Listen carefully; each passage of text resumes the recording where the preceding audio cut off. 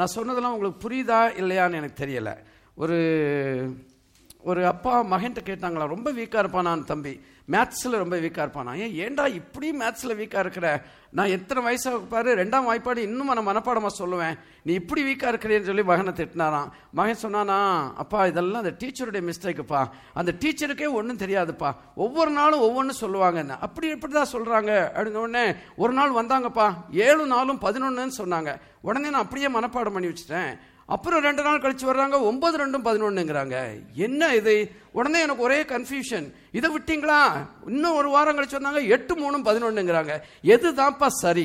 முதல்ல அந்த டீச்சருக்கே தெரிய வேண்டாமா அப்படின்னு சொல்லி சொன்னானா. ஓகே, ஒருவேளை நான் இந்த மாதிரி ஏதாவது உங்களை கன்ஃபியூஸ் பண்ணுறதா இல்லையான்னு எனக்கு தெரியல. ரொம்ப சந்தோஷம். சிஸ்டர் ஃபேன்சியுடைய ஹஸ்பண்ட் வந்திருக்கிறாங்க.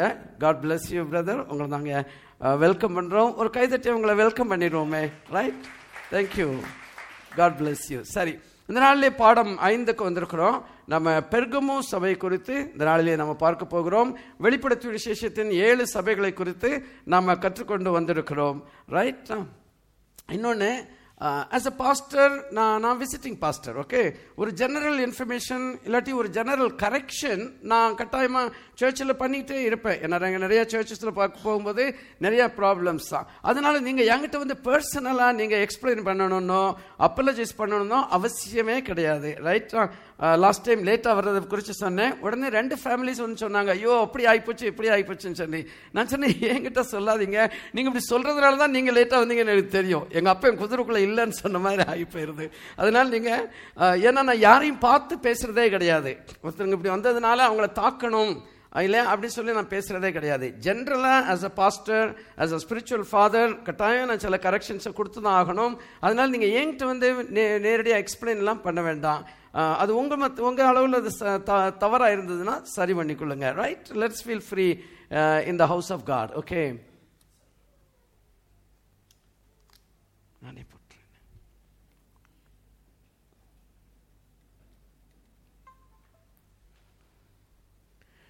ஓகே, பெர்கமு அப்படிங்கிற தமிழ் வார்த்தை ஆங்கிலத்திலே 3 விதத்திலே அதை சொல்கிறாங்க. ஒன்று வந்து பெர்கமோஸ், இன்னொன்று வந்து பெர்கமம், இன்னொன்று வந்து பெர்கமன். இந்த 3 விதத்திலையும் அது அழைக்கப்படுகிறது. லேட்டஸ்ட் நேம் வந்து பெர்கமன் சொல்லி நான் நினைக்கிறேன். இன்னைக்கு உங்களுக்கு இன்னைக்குரிய ஸ்டடியை இங்கிலீஷில் கொடுப்பாங்க பாருங்க, அதுலலாம் பெர்கமம் அப்படின்னு எழுதியிருக்கோம். ஆக்சுவலாக பிரதர் முரளி தான் டிரான்ஸ்லேட் பண்ணுறாங்க. அவங்க பெர்கமோஸ்ன்னு போட்டு கொடுத்துருந்தாங்க நியூ கிங் ஜேம்ஸ் வெர்ஷனில். ஆனால் நான் இன்னொரு வெர்ஷனில் பார்த்தப்போ பெர்கமம்னு எழுதியிருந்தது. அதனால போய் செலக்ட் ரீப்ளேஸ் பண்ணி கம்ப்ளீட் எல்லா பெர்கமோஸையும் பெர்கமம்னு மாற்றிட்டேன் நான். ஸோ whatever it is, பெர்கமோஸும் கரெக்ட் தான், பெர்கமமும் கரெக்ட் தான், பெர்கமனும் கரெக்ட் தான். இந்த பெர்கமம் அப்படிங்கிற வார்த்தையுடைய அர்த்தம் பார்த்தீங்கன்னு சொன்னால் ஹைட் ஆர் எலிவேட்டட் என்று சொல்லி அர்த்தம். உயர்ந்த, இல்லைன்னு சொன்னால் மேலான என்று சொல்லி அர்த்தமாய் காணப்படுகிறது. ஸோ இன்றைக்கு நாமும் ஒரு உயர்ந்த, இல்லைன்னு சொன்னால் மேலான அழைப்புக்கு நாம் அழைக்கப்பட்டிருக்கிறோம். ஆஸ் எ சர்ச் கட்டாயமாக நம்ம மேலாகத்தான் இருக்கணும்.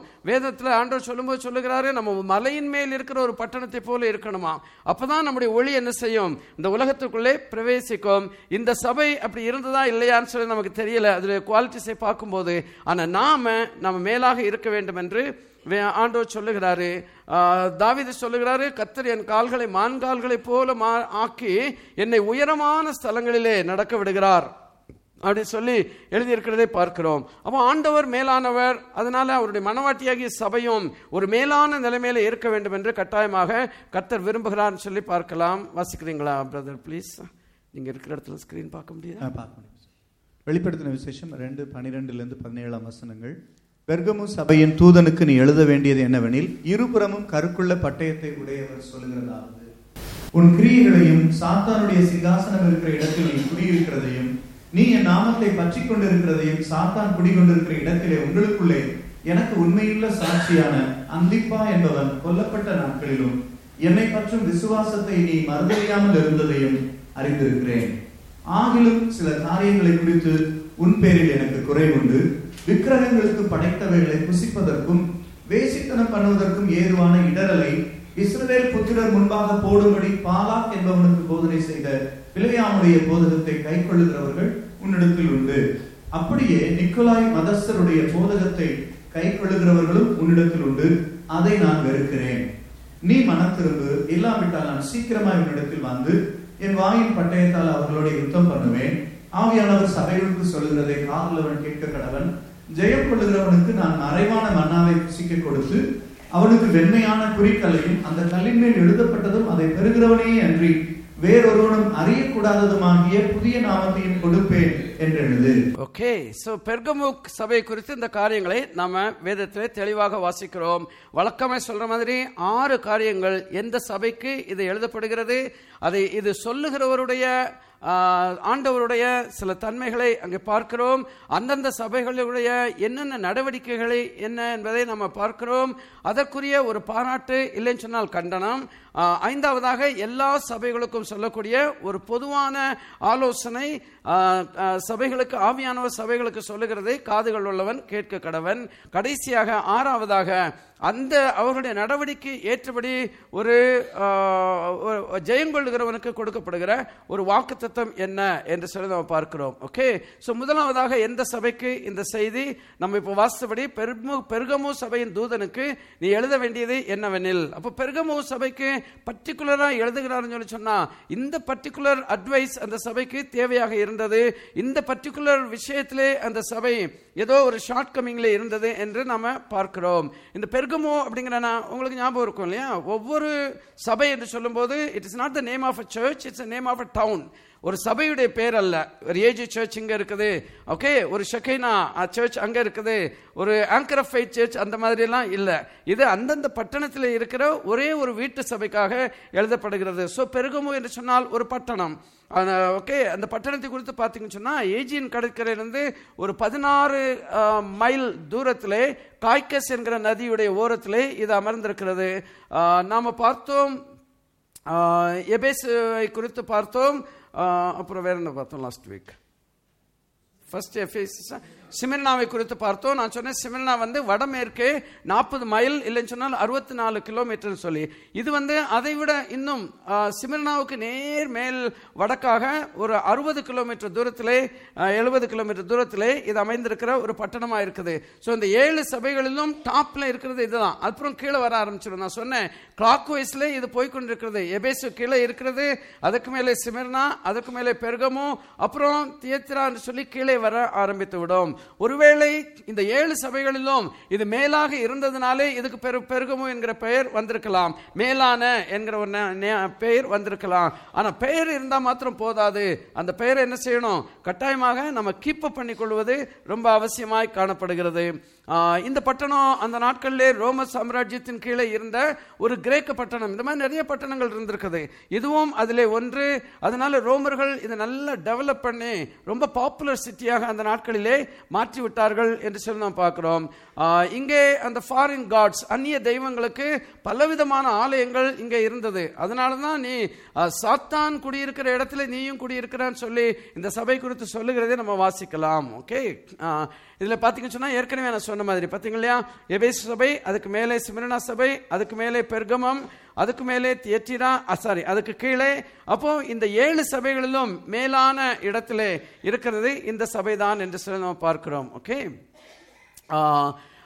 பாருங்க, இந்த டவுன் சொன்ன உடனே சரித்திர ஆசிரியர்களுக்கு ஞாபகம் வர்றதுன்னு சொல்லி சொன்னா உலகத்திலேயே மிகப்பெரிய, இல்லாட்டி 2வது மிகப்பெரிய ஒரு ஒரு ஒரு லைப்ரரி இங்க தாங்க இருந்தது. ஏறக்குறைய 2 லட்சம் புஸ்தகங்களுக்கு மேலாக அந்த காலத்தில் 2000 ஆண்டுகளுக்கு முன்பதாகவே இந்த லைப்ரரியில இருந்துதான். இந்த லைப்ரரியுடைய இடிபாடுகளை தான் இப்போ நம்ம பார்க்கிறோம். இந்த லைப்ரரி மார்க் ஆண்டனி கிளியோபட்ரா என்கிற தன்னுடைய காதலிக்கு அவர் கிஃப்டா திருமண பரிசாக கொடுத்தது என்று சொல்லி நாம் பார்க்கிறோம். ஆண்டனி கிளியோபட்ரா எல்லாம் வாசிச்சிருப்பீங்க இல்லையா, ஸ்கூல்ஸ்லேயே இது கட்டாயம் குடிச்சு படிச்சிருப்பீங்க. ஏன்னா இது ஷேக்ஸ்பியருடைய one of the most important place என்று சொல்லி நீங்க பார்க்கலாம். ஆனா இந்த நாவலை எழுதினது வேற ஒரு கிரீக் ஆத்தர் எழுதினாரு. ஆனா அதை மையமா வச்சு அந்த பிளே எழுதினது ஷேக்ஸ்பியர் சொல்லி பார்க்கலாம். 2 லட்சம் புஸ்தகங்களுக்கு மேலாக அந்த நாட்களில் இதில் இருந்ததுன்னு சொல்லி பார்க்கிறேன். கூகுளில் கிடைச்ச ஒரு படத்தையும் நான் போட்டு வச்சிருக்கிறேன், மார்க் ஆண்டனி அண்ட் கிளியோபட்ரா என்று சொல்லி. ஓகே, இங்கே பார்த்தீங்கன்னு சொன்னா லைப்ரரி அண்ட் தியேட்டர், மேலே இருக்கிறது லைப்ரரி, கீழே இருக்கிறது தியேட்டர். இல்லைன்னு சொன்னா அரீனான்னு சொல்லுவாங்க, இல்லைன்னு சொன்னால் இந்த காலத்தில் நம்ம சொல்கிற மாதிரி ஸ்டேடியம் என்று சொல்லி அதை சொல்லலாம். ஏறக்குறைய 10,000 பேர் உட்காரத்தக்கதான ஸ்டேடியத்தை அந்த நாட்களிலே கட்டியிருந்தாங்க. எபேசு என்கிற பட்டணத்திலே ஒரு ஸ்டேடியம் இருக்குதுன்னு சொல்லி சொன்னேன். அது எவ்வளோ பேர் கொள்ளளவுன்னு தெரியுமா உங்களுக்கு? ஞாபகம் இருக்குதா? 50,000. Okay, cheating. அப்போ அதை விட 1/5 தான் இது என்று சொல்லி நம்ம பார்க்கலாம். ஓகே, பாருங்க,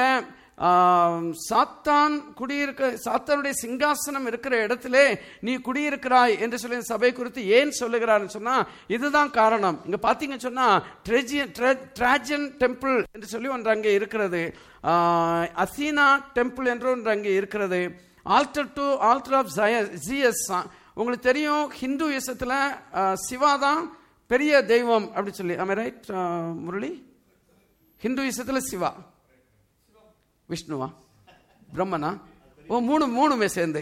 ஆனா அந்த மூணுலையுமே பெரிய ஒரு சிவா நான் நினைக்கிறேன். ஓகே, அப்ப ஹிந்துவிசத்துல சிவா மாதிரி கிரேக்க அவங்களுடைய மதத்துல ஜியஸ் அப்படிங்கிற தெய்வம் தான் எல்லாருக்கும் மேலான தெய்வம். அப்ப அந்த ஜியஸுக்கு அந்த ஏரியாவில் எங்கேயுமே இல்லாத அளவுக்கு ஒரு பெரிய பட்டணத்தை கட்டி அவருக்கு பெரிய ஆலயத்தை கட்டி ரொம்ப முக்கியத்துவம் கொடுத்திருந்தாங்க. அதனால ஆல்டர் ஆஃப் ஜியஸும் அங்கே இருந்தது. கீழே பார்த்தீங்கன்னு சொல்லி சொன்னா டயோனிசஸ் டெம்பிள் என்று சொல்லி இன்னொரு தேவதைக்கு அங்கே ஒரு டெம்பிள் இருந்ததை பார்க்கிறோம். ஸோ ஏற்கனவே 5 டெம்பிள்ஸ் இந்த டவுனுக்குள்ள இருக்கிறது. லைப்ரரி அங்கே போட்டிருக்கிறேன். இங்கே அகோரா என்று எழுதியிருக்கிறது. அகோரா என்று சொன்னால் மார்க்கெட் பிளேஸ் தான். ஸோ இதெல்லாம் உள்ளது தான் இந்த பட்டணம். இது it's not a city, it's சும்மா ஒரு மாடல் மாதிரி பண்ணி போட்டோ எடுத்து போட்டிருக்கிறாங்க. ஸோ பல கிரேக்க தெய்வங்கள், அந்நிய தெய்வங்கள் உண்டாயிருந்த இடத்திலே இவர்கள் ஊழியம் செய்ததினாலே நீ சாத்தானுடைய கோட்டை இருக்கிற இடத்திலே உன்னுடைய குடியிருப்பும் இருக்கிறது என்று சொல்லி பார்க்கிறோம். அப்போ நம்ம என்ன செய்யணும்? அந்த அளவுக்கு நம்ம கவனமா இருக்கிறது ரொம்ப அவசியம். கேர்லெஸ்ஸா வாழ்ந்தா கட்டாயம் பிசாசானவன் என்ன செய்வான்? நம்ம எப்படியாவது வீழ்த்தி விட முயற்சி செய்வான். இந்தியாவை பார்த்தீங்கன்னு சொன்னா என்ன மாதிரி இல்லையா, அந்த ஹிந்துவிசத்துக்கு இப்போ இம்பார்ட்டன்ஸ் கொடுத்து வருகிறாங்க. எனக்கு பார்த்தீங்கன்னு சொன்னா ஒரு 30 வருஷத்துக்கு இருந்ததை விட இப்போ 30 மடங்கு அந்த அவேர்னஸ் ஆஃப் ரிலிஜியன் இந்தியாவில் கூடி இருக்கிறத பார்க்கலாம். Maybe more than 30 times. இப்போ யாரை பாருங்க, டெலிவிஷன்ல வந்தாலும் எங்க வந்தாலும் சினிமா நடிகராக இருந்தா கூட ஒரு விபூதியை பூசி ஒரு பெருசா ஒரு பொட்டை வச்சுட்டு வராம ஒருத்தரும் காட்சி கொடுக்கறது இல்லை. பட் ஒரு 30 வருஷத்துக்கு இந்த மாதிரி யாருமே கிடையாதுங்க. ரொம்ப ரேர். அந்த வெள்ளிக்கிழமையிலயோ செவ்வாய்க்கிழமையிலோ அவங்க டெம்பிளுக்கு போயிட்டு வருவாங்க இல்லையா, அந்த நேரத்தில் தான் ஒரு பொட்டு வச்சிருப்பாங்களே ஒழிய 1/2 மணி நேரம் கழிச்சு பார்த்தீங்கன்னா அந்த பொட்டு அங்கே இருக்காது. ஸோ இந்த மாதிரி நாட்களில் நாம எவ்வளவு கவனமா இருக்கணும் என்பது ரொம்ப முக்கியமான ஒரு விஷயமாய் காணப்படுகிறது. அதனாலதான் பேதுரு சொல்லுகிறாரு, உங்கள் எதிராளியாகிய பிசாசானவன் எவனை விழுங்கலாமோ என்று கர்ஜிக்கிற சிங்கத்தை போல என்ன செய்கிறானா, ஒரு வாய்ப்பு தேடி அவன் சுற்றி சுற்றி வருகிறான்னு சொல்லி பார்க்கிறோம். அப்ப அந்த மாதிரி ஒரு இடத்துல பெருகமு சபை இருந்ததுனாலதான் ஆண்டவர் இந்த சபையின் மேலே விசேஷித்த விதத்திலே இந்த காரியங்களை எழுதுகிறார் என்று சொல்லி நாம பார்க்கலாம். மறுபடியும் அதை ரிப்பீட் பண்ண 2:13 நீ சாத்தானுடைய சிங்காசனம் இருக்கிற இடத்திலே குடியிருக்கிறாய் என்று சொல்லி எழுதியிருக்கிறத பார்க்கிறோம். அதே மாதிரி எத்தனையோ டெம்பிள் அங்கே இருந்ததாக நம்ம பார்க்க முடியும். இதுதான் அந்த 10,000 பேர் கொண்ட இருக்கக்கூடிய அந்த ஸ்டேடியம் என்று சொல்லி நம்ம பார்க்கலாம். Okay, right. இந்த சபையுடைய மேஜர் ப்ராப்ளம் என்ன தெரியுமா? கல்ட். நான் ஏற்கனவே கல்ட்டை குறித்து உங்க மத்தியில கொஞ்சம் சொல்லி இருக்கிறேன். அதை கேட்டு வேதா என்ன செய்தாரு, ஜெகோவா ரஃபா அப்படிங்கிற அவருடைய அந்த அவருடைய ஃபேஸ்புக் பேஜில் இந்த பிக்சரை போட்டிருந்தாரு. யாராவது போய் பார்த்தீங்களா? கிளிக் பண்ணி பார்த்தீங்களா? என்னதான் அதில் போட்டிருக்கிறாருன்னு சொல்லி யாராவது பார்த்தீங்களா? ஓகே, நான் போய் பார்த்தேன். I am very sincere in these things. கரெக்டாக, ஏன்னா நாலேஜ் இஸ் வெரி இம்பார்ட்டன்ட் இல்லையா? நான் போய் பார்த்தப்போ நூற்றுக்கணக்கான கல்ட் சபைகள் அதில் என்ன செய்திருக்கிறது, கொடுக்கப்பட்டிருக்கிறது. இந்த கல்ட்னா என்ன அர்த்தம், கல்ட் எப்படி தோன்றுச்சது, எல்லாமே இதில் கொடுக்கப்பட்டிருக்கிறது. அதனால கட்டாயம் கல்ட்டை பற்றி நம்ம தெரிஞ்சாதான் அதுக்கு கேர்ஃபுல்லாக இருக்க முடியும். நம்ம இன்னைக்கு அநேகர் கிறிஸ்தவங்க பார்த்தீங்கன்னு சொல்லி சொன்னா தவறான உபதேசங்களை கேட்டு பின்னாடி போறதுக்கு, அவங்களை தெய்வம் மாதிரி கும்பிடுறதுக்கு என்ன காரணம்? இவங்களுக்கு உண்மை தெரியாததுனால தான். அப்போ உண்மை தெரிந்தால் கட்டாயமாக நம்ம அதை அவாய்ட் பண்ண முடியும். மத்தேயு 24:11 ஆண்டவர் சொல்லியிருக்கிறாரு, கடைசி காலங்களிலே அநேக கள்ள தீர்க்கதரிசிகள் வருவார்கள், அதனால நீங்க எச்சரிக்கையா இருக்க வேண்டும் என்று ஆண்டவர் எச்சரிக்கிறதை நாம பார்க்கிறோம். Okay, cult. பாருங்கள், இந்த கல்ட் வந்து சொல்லி டிசெப்ஷன் தாங்க, வஞ்சிக்கிறது தான் பயங்கரமான சாத்தானுடைய ஆவியாய் காணப்படுகிறது. என்றைக்கு ஆதாம் ஏவாளை தேவன் உருவாக்கி அந்த ஏதேன் தோட்டத்தில் வைத்தாரோ அன்றைக்கு 6000 ஆண்டுகளுக்கு முன்பதாகவே அவன் திட்டம் தீட்டி ஏவாளை வஞ்சித்தான் என்று சொல்லி பார்க்கிறோம். பவுல் அப்படிதான் எழுதுகிறாரு, சாத்தானாலே வஞ்சிக்கப்பட்ட ஏவாளை போல என்று எழுதுகிறதை பார்க்கிறோம். அன்றைக்கு அந்த வஞ்சனையை தொடங்கினா பாருங்க, இன்றைக்கும் நம்மை அவன் வஞ்சித்துக் கொண்டுதான் இருக்கிறான். அப்ப ரொம்ப ரொம்ப கேர்ஃபுல்லா இருக்கிறது அவசியமாய் காணப்படுகிறது. அதனாலதான் இன்றைக்கு சபைக்கு இதை குறித்து ஆண்டவர் சொல்லுகிறாரு, how much do you know about your God or about your Bible? ரொம்ப இம்பார்ட்டன்ட். அதே நேரத்தில் கல்ட் என்று சொன்னால் அதுக்கு விரோதமாக வருகிற எல்லாமே கல்ட் என்று நாம அறிந்து கொள்ளலாம். 2 வசனங்களை போட்டிருக்கிறேன், எச்சரிக்கையாயிருங்கள் என்று சொல்லி வாசிங்க பிரதர். லௌகீக கொலோசியர் 2:8 லௌகீக ஞானத்தினாலும் மாயமான தந்திரத்தினாலும் ஒருவனும் உங்களை கொள்ளை கொண்டு போகாதபடிக்கு எச்சரிக்கையாயிருங்கள். அது மனுஷர்களின் பாரம்பரிய நியாயத்தையும் உலக வழிபாடுகளையும் பற்றினதே அல்லாமல் கிறிஸ்துவை பற்றினதல்ல. லௌகீக ஞானம் அதாவது உலக புத்திங்க, லாஜிக்கை வந்து சபைகளுக்குள்ளே கொண்டு வருவது, பிரீச்சிங்குள்ளே லாஜிக்கை கொண்டு வருகிறது. ஒரு ஆள் சொல்றான், என் பாவத்தை எல்லாம் இயேசு எடுத்துட்டாரு, இப்ப என் பாவம் எங்க இருக்கு? இயேசு மேல இருக்கு. இயேசு அப்ப பாவி ஆயிட்டாரு, இப்ப நான் பரிசுத்தம் ஆயிட்டேன், நான் பரலோகம் போவேன், அவர் எப்படி பரலோகம் வருவாரு? இதுதாங்க லௌகீக ஞானம். ஆனா ஆண்டவருடைய சமூகத்தில் இது இது இது முட்டாள்தனத்தில் முட்டாள்தனம். இப்படியெல்லாம் நம்ம பேசவே கூடாது, இப்படியெல்லாம் நம்ம லாஜிக் எடுத்து விடவே கூடாது. ஒரு காலத்தில் நானும் அப்படி லாஜிக்கெல்லாம் பேசின ஆளு தான். ஓகே, என் ஒய்ஃப் சொல்லுவாங்க, நான் ரட்சிக்கப்பட முன்னாடி பைபிள் வாசிங்கன்னு சொல்லி. நான் சொல்லுவேன், இந்த உலகத்தில் எத்தனையோ கோடி மக்களுக்கு பைபிள்னால என்னன்னு தெரியாது. இந்த பைபிளை பார்க்காத மக்கள் எத்தனையோ பேர் இருக்கிறாங்க. அவங்களெல்லாம் அப்படி இருக்கும்போது நான் வாசிக்கிறது அது சரியா அது தப்புன்னு சொல்லி சொல்லுவேன். ரைட், இந்த மாதிரிலாம் ஸ்டூபிட் லாஜிக்கா. ஸோ இந்த மாதிரி லௌகீக ஞானம் உள்ளவங்கலாம் இருக்கிறாங்க. உலக நியமங்கள், பாரம்பரியங்கள், வழிபாடுகள் எல்லாம் சர்ச்சுக்குள்ளே கொண்டு வர முயற்சி செய்வாங்க. மாசில்லா உண்மை காதலேன்னு சொல்லி ஸ்டேஜ்ல இருந்து பாட்டு பாடி, ஏய் அந்த எம்ஜிஆர் என்னப்பா சொன்னாரு, நான் எழுதி வச்சேனே. நல்ல கவனிங்க, இந்த ஊழியக்காரன் ஏற்கனவே அந்த பாட்டு தேடி எடுத்து டவுன்லோட் பண்ணி பிரிண்ட் பண்ணி அதை வச்சு மெடிடேட் பண்ணி அதை எழுதி வச்சு, அப்ப எவ்வளவு டைம் இல்லையா இதுல வேஸ்ட் ஆக்குறாங்க பாருங்க. சும்மா ஒரு ஜோக்குக்காக அப்படி சொல்லிட்டு போனா தட்ஸ் எ டிஃபரண்ட் திங். அவர் எசேக்கியா பிரான்சிஸ் இருக்கிறாரு. ஓகே, வந்த உடனே என்ன செய்வாரு, நான் ஆணையிட்டால் அப்படின்ட்டு ஸ்டேஜுக்குள்ள வருவாரு. அது சும்மா ஒரு ஜோக், எல்லாரும் கைதட்டுவாங்க, விசில் அடிப்பாங்க. ஆனா இந்த ஆள் என்ன செய்யறான், அவன் சினிமா பாட்டு எடுத்து மெடிடேட் பண்ணி கொண்டு வந்து அதை ஜனங்களுக்கு அதை வைத்து ஆராதனை நடத்துகிறதை பார்க்கிறோம். அப்போ ரொம்ப கவனமா இருக்கணும். உலகத்தின் பாரம்பரியங்கள், நியமங்கள், சினிமாக்காரன் அப்படி இருக்கிறான், அதனால அதே மாதிரி டான்ஸ் ஆடுவேன். ஸ்டேஜில் டான்ஸ் ஆடலாம், சபையில் டான்ஸ் ஆடலாம், ஆனால் கூத்தாடக்கூடாது. ரொம்ப கேர்ஃபுல்லாக இருக்கணும். ஸோ மைக்கேல் ஜாக்சனும் அவனும் கூத்தாடுவாங்க, அதை கொண்டு நம்ம சர்ச்சுக்குள்ளே கொண்டு வரக்கூடாது. அதனால தான் இதுக்காக தான் எச்சரிக்கையாக இருக்க வேண்டும் சொல்லி இதை பார்த்து எத்தனை யங் பீப்புள் கெட்டு போகிறாங்க. அவங்களும் குதிக்கிறாங்க, ஆனால் ஆண்டவர் மேலே உள்ள அன்பனாலே குதிக்கிறாங்க. இல்லை, அந்த ஆளுடைய கேரிஸ்மா, அவனுடைய அட்ராக்ஷன், கவர்ச்சி இருக்குது பாருங்க, அதை பார்த்து தான் யங் பீப்புள் குதிக்கிறாங்களே வழியே வேறு ஒன்றுமே கிடையாது. ஸோ நம்ம ரொம்ப கேர்ஃபுல்லாக இருப்பது ரொம்ப அவசியம். கொலோசியர் 2:8 எச்சரிக்கை, வஞ்சிக்கப்படாதிருங்கள். கொலோசியர் 2:19 மாயமான தாழ்மையிலும் தேவ தூதர்களுக்கு செய்யும் ஆராதனையிலும் விருப்பமுற்று காணாதவைகளிலே துணிவாய் நுழைந்து தன் மாம்ச சிந்தையினாலே வீணாய் இருமாப்பு கொண்டிருக்கிற எவனும் உங்கள் பந்தய பொருளை நீங்கள் இழந்து போகும்படி உங்களை வஞ்சியாதிருக்க பாருங்கள். ஓகே, மாயமான தாழ்மைங்க. நிறைய பேர் அந்த மாதிரி தான் இருக்கிறாங்க. சும்மா இல்லையா விழுந்து ஆட்களுக்கு இப்படி பண்ணுவாங்க, அங்கே போனோடனே அவன் கிடக்கான் அந்த மாதிரி சொல்கிற ஆட்கள் நிறைய பேர் இருக்கிறாங்க. ஸோ ரொம்ப கேர்ஃபுல்லாக இருக்கணும். நம்ம மாய்மாலத்தை ஆண்டவர் பொறுத்துக்கொள்ளவே மாட்டார். ஸ்ட்ரைட் ஃபார்வர்டாக இருக்கணும்னு சொல்லி தான் ஆண்டவர் விரும்புகிறாரு. ஸோ இந்த நாட்களிலே நம்ம வஞ்சிக்கப்படாதபடிக்கு ரொம்ப ரொம்ப ரொம்ப கவனமாய் வாழ்வது அவசியமாய் காணப்படுகிறது. ரைட்டா? ஓகே, அறியாத காணாதவைகள் எல்லாம் துணிவாய் நுழைவாங்களாம், எல்லாம் தெரிஞ்ச மாதிரி பேசுவாங்கங்க. ஆனால் உண்மையிலே பார்த்தீங்கன்னு சொன்னால் ஜீரோவாக தான் இருப்பாங்க, ஒன்றுமே தெரியாது, எல்லாம் ஒரு அசட்டு தைரியம். அதனால அவங்களை குறித்து நம்ம கவனமாக இருப்பது அவசியம். ஓகே, ஸோ பேசப்படுகிற சபை பெர்கமு சபை என்னன்னு சொல்லி பார்த்தோம். அதோடைய குணாதிசயத்தை நம்ம இனி பார்க்க போகிறோம். ஆனால் பேச போகிற ஆண்டவரை குறித்த ஒரு அறிமுகம் பார்த்தீங்கன்னு சொன்னால் ரொம்ப சின்ன அறிமுகத்தோடு கூட என்ன செய்துட்டாரு, யோவான் விட்டு விட்டாரு. ஆனால் சின்னதாக இருந்தாலும் கூட அது மிக முக்கியமான ஒரு அறிமுகம் என்று சொல்லி நம்ம பார்க்கிறோம். வெளிப்படுத்தும் விசேஷம் 2:12 இருபுறமும் கருக்குள்ள பட்டயத்தை உடையவர் சொல்லுகிறதாவது.